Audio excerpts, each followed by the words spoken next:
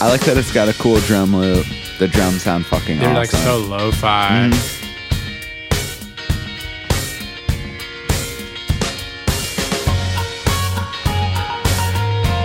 Honestly, what a really, melody. really good arrangement of the parts so far. I was What a like, melody. oh, this guy knows what he's doing. Yeah. His voice, the guy's voice is nuts.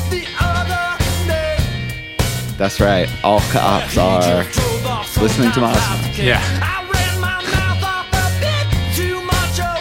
I also love a good bass line that's just like quarter notes, motherfucker. Down, down, down. That's a cool sweep pan of that guitar. Yeah. I don't know if that's what it's called. It's nice. The drums really open up here. Oh, there's so many cool sounds. It's more complicated than you realize.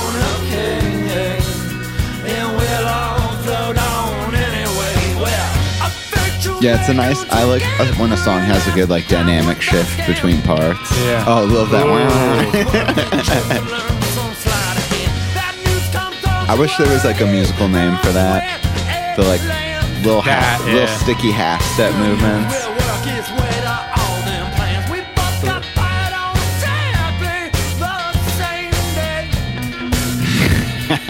That was awesome. Was that a mistake? Yeah. Yeah, I wish there was a concept for like, I guess they just call it playing out, right? Yeah. Where you're just like, to snare some attention. You're like, oh, I'll just fucking play this chord. Wrong It's not a real wrong chord. chord, Wrong yeah. chord. Well, that's just like part of floating on, man. It's just Yeah. like letting wrong, weird shit happen. And Yeah, just being yeah. like, we good. Yeah.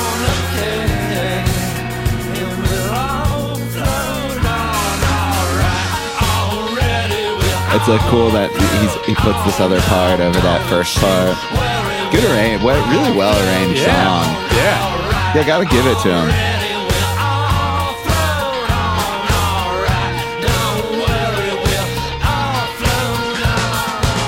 Welcome to Listen to This, a podcast in which we explore songs we like. We research what they mean, how they were recorded, why they were written, why we like them, and why you should listen to this.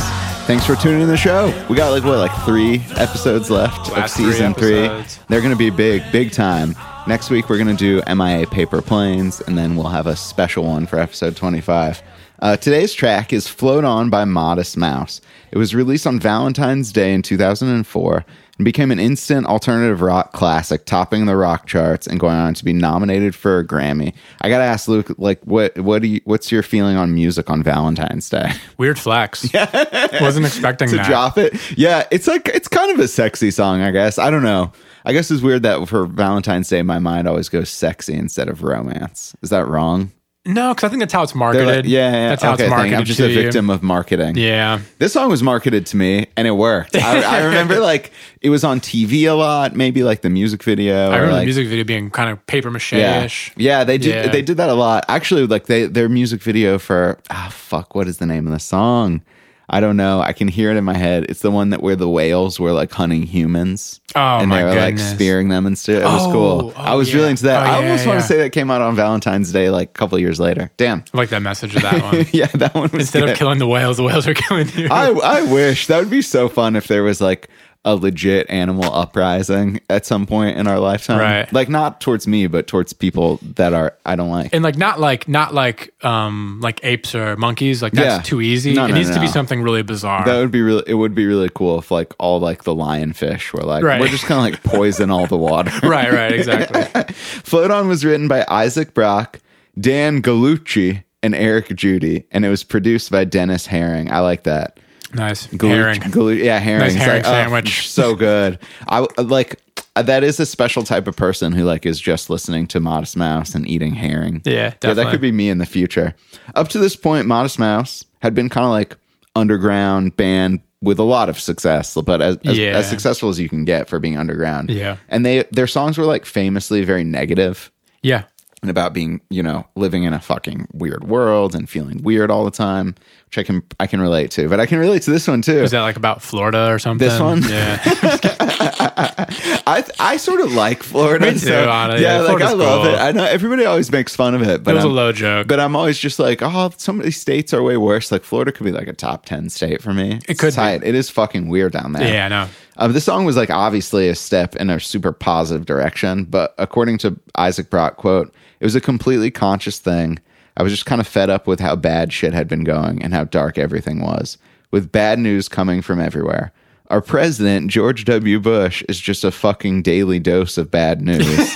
Then you've got the well-intentioned scientists telling us that everything is fucked. I just want to feel good for a day. Not much has changed since 2004. Yeah, it sounds like that, because I know that the climate thing was going big back then, and that's what the scientists were talking about. Why drop it on Valentine's Day? I don't know. I think it would probably just like fit in the schedule. It's a good time to release music. It was the analytics. Yeah, people, were they doing analytics back then? It was the analytics. Yeah, they replaced cocaine with analytics in the music business. Luke, like, how would you classify a band, like their sound, Modest Mouse? Because like a lot of times, like people ask me, what's the genre of certain things? And I usually have no idea what to say unless it's, this is jazz or like, this is classical music. Obviously they're a rock group. They're an indie rock group, underground rock group. But what I think is interesting about this song is it has like elements of like ska. Yeah, with like the weird syncopations, vocal delivery. It's kind of goofy and fun, floating on. It's like, it just gives me a very like, if an indie rock band made kind of like a cool down tempo ska band without horns. That's cool. It kind of sounds like the British ska bands from like the 80s with like a little bit of like a more ease in musicianship, not as much as the intense like bass lines and like weird stuff, but like Elvis Costello kind of vibes. Right. If you had told me that this band was from the UK, I would believe it. Do we know where they're from? I think they're from Portland. Portland? Okay, that makes sense. Portland can be kind of UK-ish, right? The weather's the same. No way. The UK is so much cooler than Portland. But if you had told me this band was from the UK, I'd be like, I get it. That's cool. Yeah, I wonder why those elements are like, they're fun, but they also seem kind of serious. Yeah. And I wonder what it is about music. Like, what do you think makes music seem fun? And what do you think makes music seem serious? Wow. I know it's a tough question, but I think I'm interested in what you have to say because I feel like you might have a good reason. You know what I think it is? And I think it's actually both of my reasons are for A, happy, and A, serious is rhythm and melody. Yeah. I think the rhythm of this song kind of having like the kind of ska upbeat thing, and then the melody being kind of fun and floating, and the way he's singing it, like really projecting that, I think all gives the whole like, oh, this is like more of a fun song. Where if it was a little bit more down tempoed, melody was a little more chill, a little more minor, or whatever. It makes it a little bit more serious. And the way he did it, if he wasn't like shouting it, and he was like kind of more like doing like the perfect circle thing. Yeah. Or the Tool thing. It's like now it's more serious, you know? I would love to hear the Perfect Circle cover of this song. That would be fucking sick. It honestly would be some sick. Really weird inversions. I can already hear them like on the piano. I would buy an album of them doing covers. Me too. Oh, dude, that's cool that you brought up his like screaming vocal delivery. Because that was like the main mix or recording thing I wanted to ask you when I listened to the song. It's like, how do you record somebody who sounds like they're like fucking shouting? Yeah. But it doesn't it feels like shouting, but it doesn't sound like shouting. Right.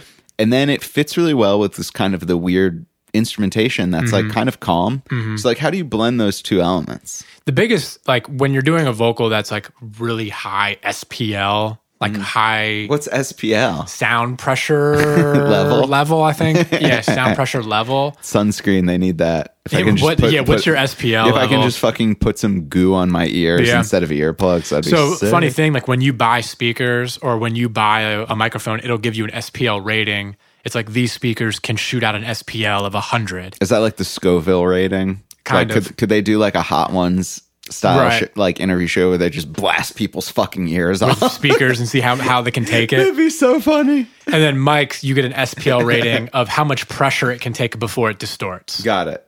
with these mics, you can use these as a hammer and they still work. Yeah, so he's just shouting. He's just shouting into a mic. And so the mic choice is really what's going to determine this. It's like, okay, you can use a dynamic mic, which are what the mics we're talking on right now, which can handle very high SPL levels. Yeah.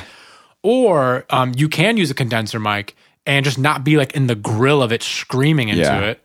But definitely, no matter whether he used a dynamic or a condenser, I think you definitely got to strap a compressor on it because that's also part of the sound, is like the compression of a shouted vocal. It's very even, because when you shout, it's very dynamic. Yeah. It doesn't seem like it would fit in a song. Exactly. Because like think about the last time somebody shouted or you shouted in real life. It's dynamic. It's pretty fun. Yeah, it gets loud and quiet. It can get really loud. Yeah. So like you definitely got to strap a compressor on it. And not all compressors are created equal. Some handle that kind of like violence better than other compressors, That's how they need to start advertising compressors on Reverb or Sweetwater. With the violence? Violence, yeah, exactly. What SPL violence can this? Thanks so much, y'all, for listening to this podcast. Please let your friends know about this podcast in real life. We're on Instagram, Patreon. Put a link to that in the show notes. Rate and review. We're coming back soon. We got a couple episodes left in the season. We're coming back soon, almost immediately, with season 4, which is the best rock songs of the 2000s. We're going to have some good shit in there. Some Linkin Park, some Slipknot. Maybe we'll record that episode wearing masks. Thanks so much for listening to that.